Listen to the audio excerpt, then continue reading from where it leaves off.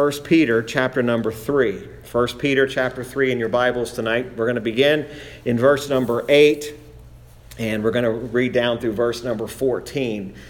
1 Peter chapter 3, begin in verse number 8, down through verse number 14. And as we continue to read here in the book of 1 Peter, we have been dealing with the Apostle Peter, dealing with submission. He has dealt with submission to authority. He has dealt with submission to not only earthly authorities that we agree with, but also to earthly authorities, governmental authorities, those who are given the authority over us. Last week we looked at submission in marriage, and we looked at husbands and wives, and we looked at how husbands and wives submit to one another and the characteristics of what a wife ought to have and the characteristics of what a husband should be. So all of these thoughts come together, and we see Peter uses the word in verse number 8, finally. That is a word that is bringing to a conclusion, or we might say bringing a verdict. He's bringing before us what he wants us to understand. What does all of this mean? And here's what he says. Be ye all of one mind, having compassion one of another, love as brethren, be pitiful, be courteous, not rendering evil for evil or railing for railing, but contrariwise blessing, knowing that ye are thereunto called, that ye should inherit a blessing. For he that will love life and see good days, let him refrain his tongue from evil and his lips that speak no guile. Let him eschew evil and do good. Let him seek peace and ensue it. For the eyes of the Lord are over the righteous, and his ears are open unto their prayers, but the face of the Lord is against them that do evil. And who is he that will harm you, if ye be followers of that which is good? But and if ye suffer for righteousness' sake, happy are ye. And be not afraid of their terror, neither be troubled. Look at that expression again in verse 8. Finally, be ye all of one mind. One word powerfully pulls together all of these thoughts of submission. And it pulls them together and puts them in a practical way. In other words, here are the characteristics that is going to demonstrate to you true submission. We often think about submission just being completing whatever we're being asked to do. But do you know what it is to really be submitted to God and be submitted to His Word is when we are of one mind. And he writes to them, he says, be ye all of one mind. All of you believers who claim to know and have Christ, you ought to have one mind in this matter. And that one mind is marked by this list he's going to give. He finishes the subject of respecting and submitting as citizens and to governments and to servants and masters and husbands and wives. He sums up the whole matter. And I like what it says here. He says, he that will love life in verse 10 and see good days. You know, if I was to ask you today, do you want to see good days? Very few people would say, no, I want to see bad days. But notice there are characteristics of a person who wants to see good days, who loves life. Tonight we're going to look at these verses, and all the thoughts that follow tonight, I want us to keep in mind this word, finally, be ye all of one mind. How do we live a life that is in one mind? I don't have to tell you tonight, we all are different. We come from different experiences. We come from different backgrounds. We come from experiences that have shaped us and molded and made us into what we are today. It would be impossible completely impossible for all of us to come to one mind in a general way of saying, now take all of your experiences, all that you are, and think the same way. That's not what he's talking about. He's talking about being of one mind surrounding the things of Christ. Be of one mind. Have one mind towards the things of God. I will never be able to change your experiences. I'll never be able to change what makes you, you, and makes me, me. But we could agree on this as believers. We can be of one mind regarding these things. Notice he gives very practical applications here about what it is to be of one mind. Even though there are differences tonight, there are different genders here this evening, there are different positions. We have different ages represented. We have really a pretty good span of ages, even here tonight. We're at different places in our life. Be of one mind towards the things of God. What does it mean to have the mind of God? It means that we are seeking after His will. We're seeking after God's glory. We're seeking to be pleasing to God and to be accepted by Him, not to be accepted or pleasing to man. Ultimately, at the end of my life, I am not going to have to give an account to another human being. I'm going to give an account to the Lord Jesus Christ. What He thinks of me, what He sees in me, is what ultimately matters. Be in the same mind towards God. But in order to demonstrate that, we also need to have the same mind toward how we treat one another. You know, one of the things that concerns me so deeply is the fact of how we treat one another and the lack of respect, concern, compassion that we have, not just for people in general, but even for other believers. You know, my heart broke for that family in California that I've never met. I immediately thought of the pain that that man must have been enduring. As I look at pictures and I see a wife and I see these 3 children, and I say, how could you see that and not have your heart break over it? Well, one problem is, and I saw this happen, some people immediately looked and his quote-unquote theology was a little bit more contemporary than some, and that led them to somehow be able to justify, well, I guess I don't really have to have as much compassion because he believed this. That's so foolish. I mean, where is the Christian compassion when someone's walking through a valley that deep? That the first thing we think of is, I better make sure everything about him lines up with exactly the way that I believe. I do know this, by his own profession, he had trusted in Christ alone. He may have varied in the way that he did some things, but he trusted in Christ alone. But where is that simple compassion? Be of the same mind towards one another. Again, when we see this, Peter calling believers to dwell in unity. You know, a lot of times we pray for unity in the church body. We pray for unity in the home.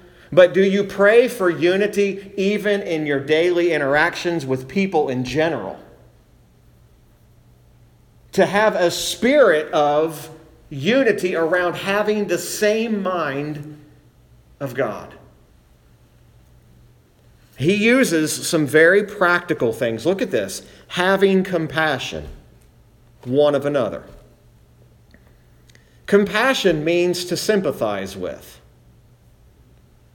What I hear a lot of times in our compassion today is we feel sorry for them and then we tell them why they're in the bad place that they're in. We criticize them. So we say, boy, that's a real bad thing you're going through. But you know, if you wouldn't have done this, you wouldn't be in that mess. Now, folks, sometimes that's true. But where is it where we just say, you know what? Wow, you really are going through a deep valley here. You know, we're so quick to pounce on something we see that's different, and we say, wait a minute, you don't think exactly the way I do, and you don't feel exactly, so that means I'm excluded from compassion. Absolutely not. I ought to sympathize. Now listen to me, we ought to even sympathize for non-believers who are hurting. Now, he's specifically talking to believers here, but shouldn't it be the believer's way of living that when we see something bad happen to somebody, we don't look at them and say, well, they're getting what they deserve because they're unsaved, they're atheists. Look, where's just the compassion of saying, wait a minute, I don't want to see that. That's what makes it even more alarming that in our churches and other believers, we don't even have compassion anymore. We're so busy criticizing one another, we've lost the ability to have compassion. What does the Bible tell us? Weep with those who weep. Rejoice with those who rejoice.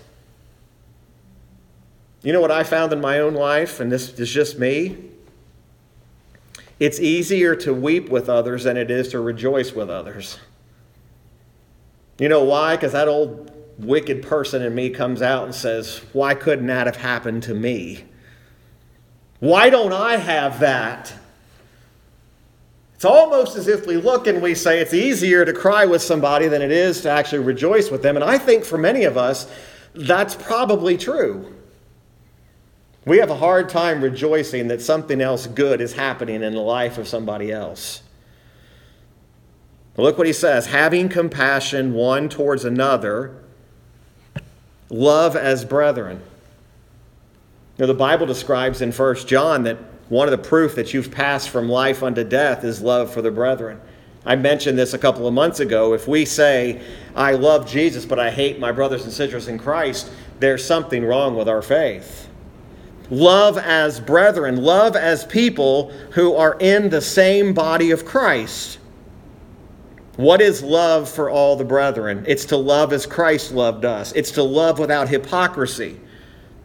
Not just in our deeds, but in our words. We are to love continually. True love, everlasting love, like we read in Jeremiah, never dies. Again, that's not easy to do. How do we express love for the brethren? Well, first, and some of these will be very practical tonight. How about just simply praying for each other? Just simply praying. You've heard me say this. One of my biggest pet peeves is, and I'm just going to be very, very direct. Don't tell me you're going to pray for me and then don't do it. Okay? And I shouldn't do that with you. If I say I'm going to pray for you, then I'm going to pray for you. That's the easier of the two, because here comes the hard one. How do we show love as the brethren? We pray for one another. How about forgiving one another? Oh, that always perks people up. Forgiveness. Preacher, can we just skip that one? That's the hard one. Do I just forgive when they come back and make it right? No, you forgive them even before they come and ask for it. The hardest thing you'll ever do in your life is to have to let something go and let God take care of it and stop trying to make it all just fit together and say, God, you've told me to forgive. I'm going to forgive and I'm going to trust you. Now that's tough because we have rights, remember? We have rights. Forgiveness is giving up some of those rights. It's giving up rights to revenge. It's giving up rights to avenge your name. And believe me, I know what it is to have my name dragged through the mud. I know what it is. But I've also realized that bitterness never helps. And it has never once changed a situation. Times when I've been bitter, times when I am bitter, it never changes the outcome, and it only makes me worse. Right? Now that's just practical, straight talk tonight. Bitterness just makes you worse. You think it's going to make you feel better if I hold a grudge, but you realize, boy, this isn't helping me at all. I'm just getting more and more angry, and I'm growing more and more hardened, and I'm not even helping anybody. Right? These are ways you love the brethren. Praying for one another, forgiving one another. Share with one another not just your temporal needs or earthly needs, but spiritual needs. Look, if you're struggling with somebody, find somebody who's a believer and say, listen, can you pray with me about this, or can I share something with you? And we show love for the brethren when we seek out one another for fellowship too. You know, one of the things we come to the house of God for, we call it a house of God not because the walls are special. We come to this place and we gather together regularly for fellowship and to be encouraged. You know, we actually need each other. We actually need, you may not think you need me, and I may think I don't need you, but if you study the Word of God, you will find that the word fellowship and the need for fellowship is there. And so when we're out of fellowship with our own local church, we're out of fellowship with other believers, it doesn't help us any. When we get mad and we sit at home and we say, I'm not going to go back to church, you're not helping yourself at all. Plus, you're robbing that congregation of the encouragement and edification that they need. You say, I thought we were supposed to get our encouragement from God. We do. But we also are to encourage one another. And then look at this phrase. There's a lot of phrases tonight, and there's whole messages on each one of these phrases. There really is. Be pitiful. Now, it makes you chuckle. It doesn't mean act pitiful. Y'all know what I'm talking when someone acts pitiful, right? It's not talking about pouting and having a pity party for yourself and, making everybody see how rough. That's not what that phrase means at all. This is similar to the word compassionate, but it actually leans more towards being tender. In other words, be tender towards one another. Have a heart of compassion and be tender towards one another. Back in Ephesians chapter 4, this always, every time we get to this verse, I don't know which one of the kids it was, and I'm not going to embarrass them by remembering it, but one of them learned this verse, and I can remember them in one of their kids' clubs years ago learning one of these verses. And they would say it over and over and over again. And it's the epitome of what this tenderness is. He says in verse 31 of Ephesians 4, let all bitterness and wrath and anger and clamor and evil speakings be put away from you with all malice. And here's the verse that I heard thousands of times. And be ye kind one to another, tender-hearted, forgiving one another, even as God for Christ's sake hath forgiven you. And when you were in the midst of bitterness and anger, and someone would say, and be ye kind one to another, tender-hearted, it's like, that's not the verse I want to hear. And I cannot read that verse, and every time I see it, I think about one of those kids saying that verse over and over and over again. When I struggle with bitterness, I remember and I hear one of the girls saying that verse over and over and over again. Now think about how hard that is. Be kind and tender-hearted, forgiving. Kind, tender-hearted, forgiving. That's easy, isn't it? Those are three qualities that are extremely difficult to actually live in real life. And why are we told to do that? Even as God for Christ's sake hath forgiven you. You realize all that you are tonight, all that I will ever be, all that we'll ever be together is based upon the love that the Father showed for us through Christ. And had Christ not extended his kindness and being tender-hearted and forgiving of us, you and I would have absolutely nothing to be hopeful for tonight or ever. It's all based upon what Christ has done.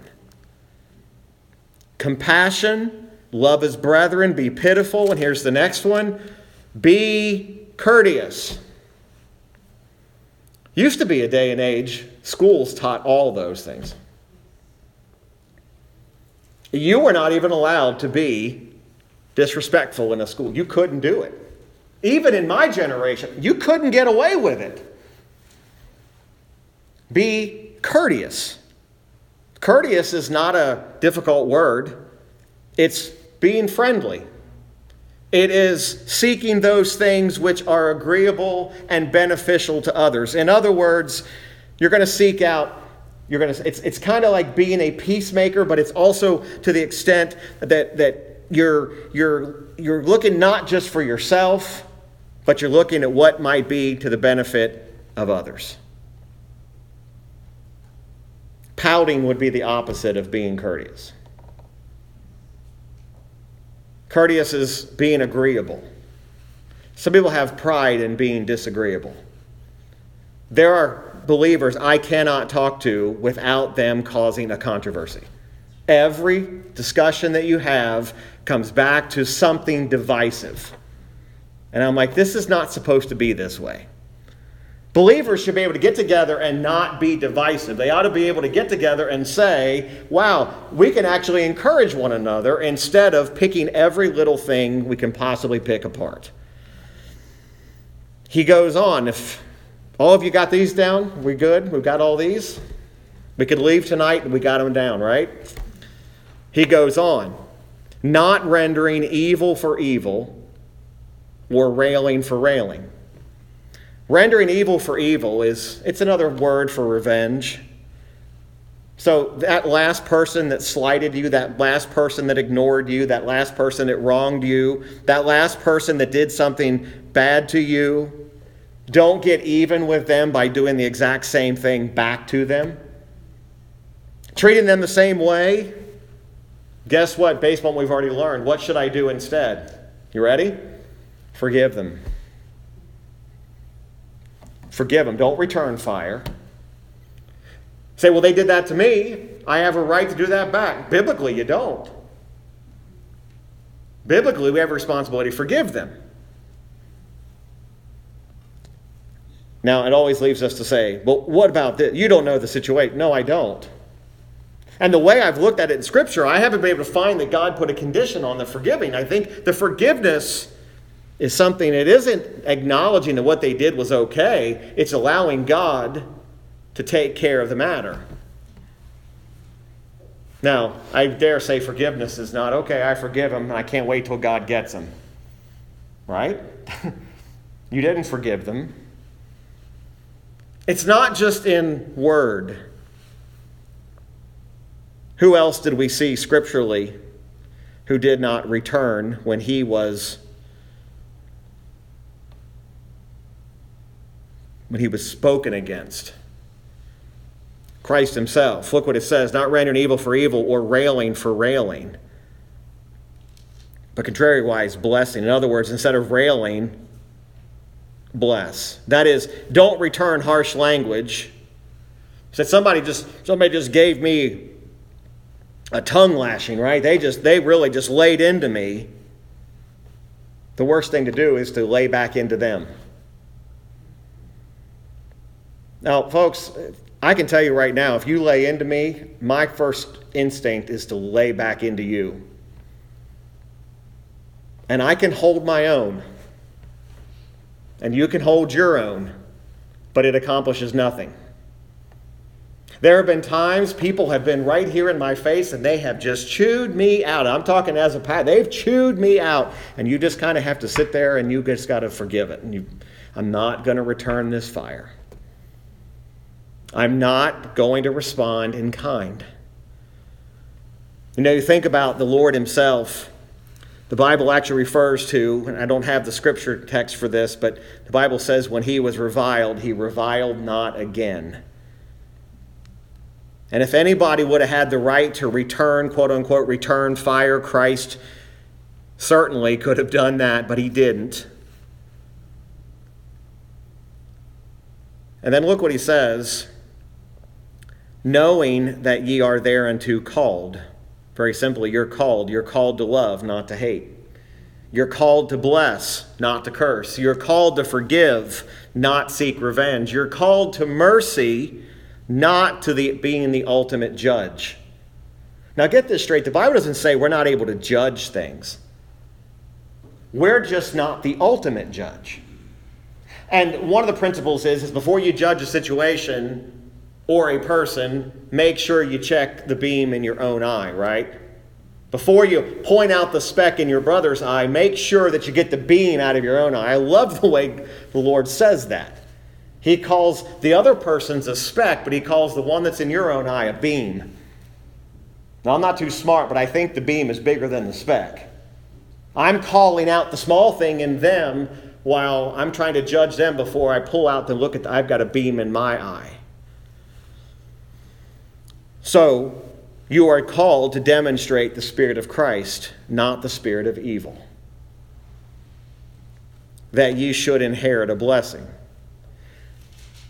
We're already called to receive these blessings because of Christ, but the meaning here, the intent here, isn't that I'm going to get something extra, but that this is a part of who I am as a believer. We are called to inherit a blessing and to be blessings to others. And then he says in verse 10, for he that will love life and see good days, let him refrain his tongue from evil and his lips that they speak no guile. Now there's passages in the Bible that talk about the power of the tongue. Describes it as a fire. But you realize the tongue doesn't operate on its own. The tongue only speaks what's in the heart. In other words, when you say, my mouth said that, my tongue said that, no, actually that came from you. It doesn't exist on its own. Now this, what he says here, this phrase, for he that will love life and see good days, let him refrain his tongue from evil and his lips that they speak no guile. Peter is actually quoting Psalm 34. So if you want to turn back there, and I just want you to see this. So again, he's not just making these things up. He's quoting Scripture to these believers, Jews and Gentiles alike, who would have understood this. In Psalm 34, verse 12, he says, what man is he that desireth life and loveth many days, that he may see good? Keep thy tongue from evil and thy lips from speaking guile. Depart from evil and do good. Seek peace and pursue it. The eyes of the Lord are upon the righteous, and his ears are open to their cry. The face of the Lord is against them that do evil, to cut off the remembrance of them from the earth. The righteous cry, and the Lord heareth and delivereth them out of all their troubles. The Lord is nigh unto them that are of a broken heart, and saveth such as be of a contrite spirit. It refers to the man who desires to live a true, Christ-like life. A man or a woman who desires true communion with God, who wants the blessings of Christ upon him, and who wishes to be like Christ. This is what he'll do. He that loves life and to see good days will refrain his tongue from evil and his lips that they speak no guile. Abstain from lies, abstain from slander, gossip, harsh words, criticism. I'm not trying to be cute, but if you say, I don't mean to gossip, you already are. Right? That's as practical as that's as low of a shelf as I can put that on. If you come to me and you say, Pastor, I don't mean to gossip, you already are. I had this rule that if you're going to talk about somebody else before you actually mention who they are, you'll say their name and then I'll say this, well, let's go get them. It's amazing. People back way off of that and they say, whoa, I don't want to do that. You know what that stops? If you've got something to say it to that person. Let's go make sure that they understand this. There's no place for gossip, not even in the church. There's no place for gossip in our home. Tongues that are evil tongues and lips that speak guile, they speak lies, they slander, they gossip, harsh words, criticism, even boasting. Boasting can be considered an evil words. And then he says in verse 11, let him eschew evil. That word eschew literally means turn away from. Turn away from evil and do good. Let him seek peace and ensue it. He's still quoting Psalm 34. Ensue means to pursue after. So he says, let him turn away from evil, do good, let him seek peace, and pursue after what? Pursue after peace. For the eyes of the Lord are over the righteous. Turn away from evil, seek righteousness, avoid the company and conversation of evil men, and instead seek the company of believers and do good. Seek peace and pursue it, or ensue it. Not only do we seek peace with God, but you ought to seek peace with your fellow man and fellow believers. Lots of people talk about being willing to forgive. They talk about how much they love. They talk about showing kindness. But when it comes to actually doing it, they don't do it. This is pretty practical. I mean, I know we deal with a lot of, like, especially in our Roman series. I mean, we're neck deep into theology, right? This is one of those sections of Scripture that you come to. This is the beauty of when you preach and exposition. You just get to it, and 1 week you're in this deep theological. You're just in this abyss, right? And here's something that's like there's no real deep theology to this. This is like practical. This is the way you actually live what you believe. Because if your theology is right, this will line up perfectly. That's why doctrine matters. People say, I don't want the doctrine, I just want the practical aspect. You won't be able to live the practical aspect if you don't understand the doctrine. The Holy Spirit still operates in the realm of using the doctrine of the Bible to teach us and instruct us on how to live these things. And by the way, you can't do this without the Holy Spirit anyway. This has got to be God working through you to forgive that person, for example, who has harmed you and harmed you deeply. You're not going to be able to forgive just in your humanity. It's not going to happen. Why? Because there's too many things that run through the mind that say, here's all the reasons why I can't forgive. Yet you can't name one reason Christ should have forgiven any of us. You can't give one reason. Why did Christ forgive me? He forgave me because of this. No. He forgave you even though you were guilty. He loved you even when you didn't love him. You had no desire for him. This true forgiveness, this kindness, this willingness to love. This warning that he gives in verse 12, that's really what this is. For the eyes of the Lord are over the righteous, and his ears are open unto their prayers, but the face of the Lord is against them that do evil. It's interesting. He mentions the eyes of the Lord are over the righteous, but the face of the Lord is against them that do evil. To do what's right is to have God's eyes directed towards you and to have his ears turned unto them. It's a way of promise that those who do good or do according to the word will receive the approval of God. When you see the face of God is against them that do evil, that means God is in opposition to you. So the eyes of the Lord are upon the righteous. That means, or over the righteous, that means you have God's approval. But when the face of the Lord is against them, that means you have God's opposition. I don't know about you, but that's an easy choice. Do I want God to accept or to be opposed to me? I think the answer is pretty clear. We want God's acceptance. Those who seek righteousness. Now, folks, here's the problem. We can deceive each other.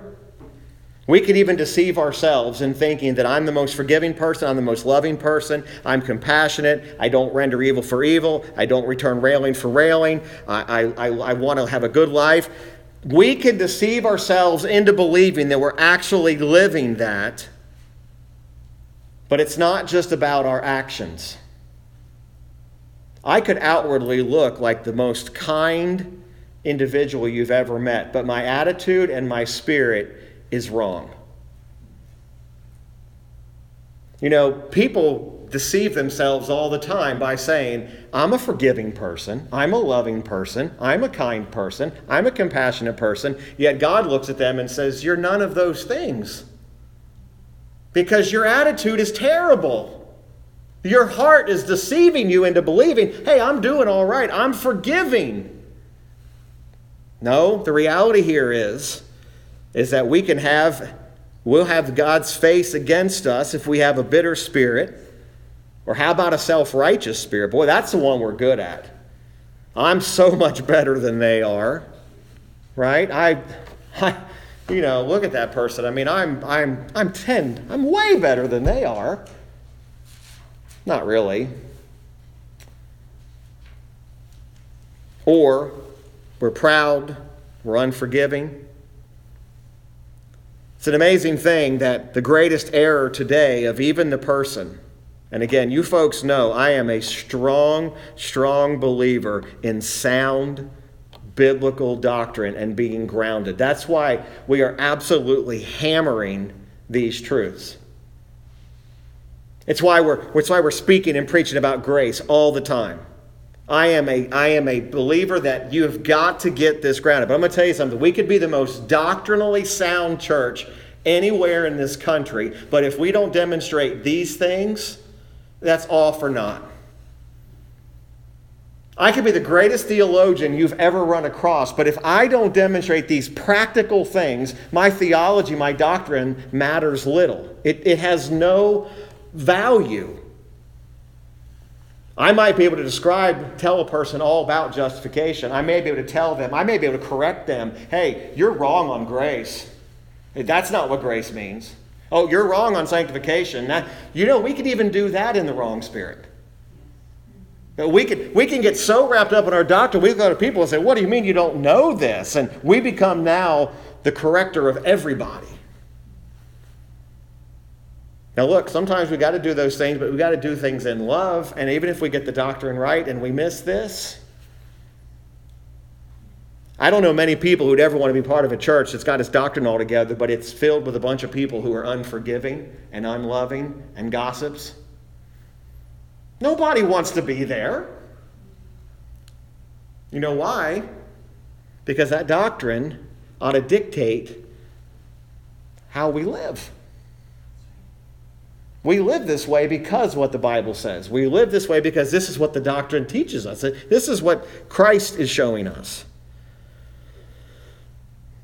The greatest error today is or the greatest danger we fall in, we fail to remember that God sees, knows, and measures all of our motives. He knows exactly why you're saying what you're saying and why you're saying it and what you're wanting to accomplish out of it. And realizing that just speaking it to somebody doesn't mean that you actually really want what you're telling them. In other words, you might say something kind, but in your heart you're really saying, I don't really believe that. Some of you know there's a saying in the South, it's not good when you hear this, okay? Well, bless your heart. That's not good. Many times they're saying something and really underneath it, somebody told me this, underneath all that they're saying, no, that's really not good. What I mean by that is sometimes we can say it, but our heart really doesn't mean it. We don't really mean what we're saying. We're saying it with a smile, I forgive you, but we're not really forgiving. And then look what he says. He says, and who is he that will harm you if ye be followers of that which is good? What harm can possibly come to you for walking with God? What is the negative? I mean, think about this. What's the negative of walking in obedience to God? What is the negative of obeying his will and living according to his commandments and seeking to imitate Christ through the power of the Holy Spirit? For the believer, there is nothing negative about that. Yet, it's so hard to live according to these things. We even get the promise that we have read over and over and over again, the promises that we see in Romans chapter number 8 that reminds us of who we are. In Romans 8:31, What shall we then say to these things? If God be for us, who can be against us? If you are walking with God, he goes on and says in verse 35, who shall separate us from the love of Christ? Tribulation or distress or persecution or famine or nakedness or peril or sword. All these things, what can harm you if you do and imitate God? And then look what he says in verse 14. But and if ye suffer for righteousness' sake, happy are ye. If you do all these things and you still suffer for them, happy you should be. Because that doesn't sound very happy. I'm trying to live a life that's pleasing to God, and I'm receiving persecution. I'm receiving suffering. Happy are ye. Be not afraid of their terror, neither be troubled. Now remember, going back to the context, Peter was talking about people who were living in different provinces who were under Roman authority. He's told them, obey the Romans. And he said, if you suffer for righteousness' sake, happy are ye, and do not be afraid of their terror, neither be troubled. Now, next week we'll deal with, he goes on, and he comes back to a little bit more doctrine, but primarily he even goes further in this practical aspect of this. If you suffer for the truth, if you suffer for what you believe, if you suffer for having humility in Christ, if you suffer for returning good for evil, consider yourself to be blessed anyway. Be not afraid of their terror. Don't be afraid of the opponents of the truth. Don't be troubled by their hatred. The presence and the blessings of God are upon you. The Lord said in the Sermon on the Mount, or the part we refer to as the Beatitudes, the blessed phrases in Matthew 5, verse 10. He said, blessed are they which are persecuted for righteousness' sake, for theirs is the kingdom of heaven. He's talking directly those who are persecuted. Theirs, or their reward, is the kingdom of heaven. Blessed are ye when men shall revile you and persecute you, and shall say all manner of evil against you falsely for my sake. Rejoice and be exceeding glad, for great is your reward in heaven, for so persecuted they, the prophets, which were before you. He tells them very directly, when you're persecuted, and he's talking to his disciples, I realize in his day, he was telling them that you are going to receive insult, you're going to receive mistreatment. Because of these qualities that he had given them in the Beatitudes, these things are going to cause people to revile you. To revile is to insult or to mock, to make false accusations. He says your reward is in heaven. Folks, joy is possible in the midst of pain here because we trust that everything we lose here in an earthly manner is all going to be better in eternity. Whatever I face here is going to be more than repaid. What I lose here, if I'm reviled here, if I'm spoken of evil here, I am going to be repaid more than that with eternal blessing. And as Jesus told them, he said, even though they persecuted the prophets, they're going to persecute you. Somehow along the line, we've got the idea that we're not going to have to suffer. Folks, it is going to be hard to live this kind of a life in the midst of a generation that, quite frankly, has lost even the basic tenets of this. I mean, even non-believers were taught to be courteous. Now we live in an era where it's rare if you find courtesy anywhere. But that ought not be so among believers. You know, when we come into this place or whatever church you end up at someday, if it's not this one, if it's somewhere else, you ought to be able to go in there. We ought to see this. We ought to be able to see a church that is all of one mind. They are compassionate. They love as brethren. They're pitiful. They're courteous. They don't render evil for evil. They don't return railing for railing. They refrain their tongue and their lips from evil speech. They seek to do good. You know, the reality is when we talk about all these things, we think about we are, as the Bible describes it, and many writers of old have, we literally are pilgrims. We are literally passing through. And I think most of our issues come from the reality that we've got too much emphasis placed on what we suffer now compared to what is awaiting us. And it's hard to describe that because whatever amount of time we get, if we get 100 years, if the Lord allows our boundaries to be 100 years, it will be nothing in comparison to what eternity actually is. Our minds cannot comprehend that heavenly standard. We cannot even begin. Our mind can't even compute it. But yet, we're not supposed to be concerned about winning the approval of man's standard. We're to be worried, not worried is a bad word, but we're to be obedient to God's standard, not living up to man's standard. But the best way that you can fight against evil is to live these principles. So even when that evil man speaks against you, the best thing for you to do is not to speak evil back. Speak in kindness. Christians ought to be concerned about what pleases God more than they're concerned about what pleases others. This pleases God. Now, I understand tonight we don't add to God. We don't make God better. We don't take anything away. If every one of us failed to do this, God is still God.